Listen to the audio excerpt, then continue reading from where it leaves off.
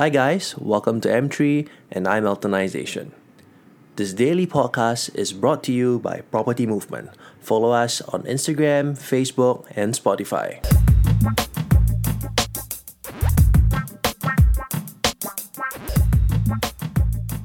I'm going to talk about this famous author, Simon Sinek, one of his many books, The Infinite Game. The theory of infinite game is very simple. There's no first or winner. Sometimes you are ahead, sometimes you are behind. Infinite game is actually a life game theory. If you compare it with like a football game is a finite game. In 90 minutes, you have to outscore your opponent and somebody will win in the end.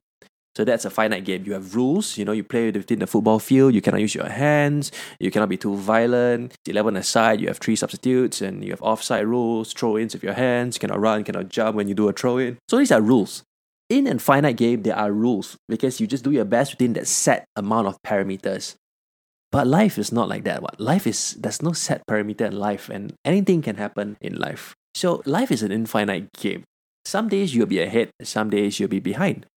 Or let's just say like if you are producing cars like BMW, for their 5 Series, the equivalent of Mercedes-Benz is the E-Class. Sometimes the 5 Series that year was better than the E-Class that year. Sometimes it's Mercedes E-Class is better than the 5 Series.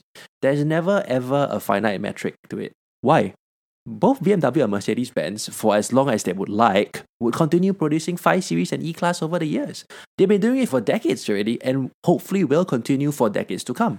So they can only win for this year, but that doesn't mean they win forever. There's no one prize that you can claim all to. Now, with this thinking, it's very important to now realize that life is actually an infinite game. So there's never a time when you can really take a cheat day or rest on your laurels. You got to keep going. Life is a journey of movement.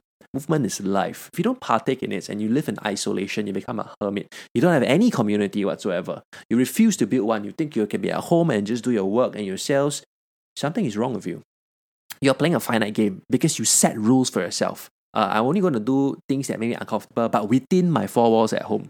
You have effectively introduced rules for yourself in an infinite game. How is that going to work?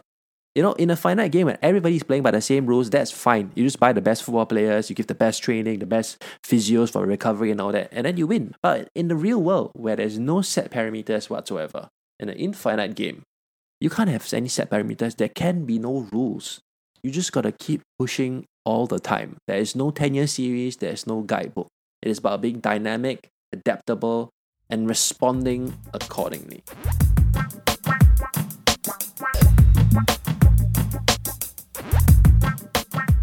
Guys, comment down below on what you'd like to hear next and share us with your friends and family. Follow us on Facebook, Instagram, and Spotify, or drop me a text at 8777 8282.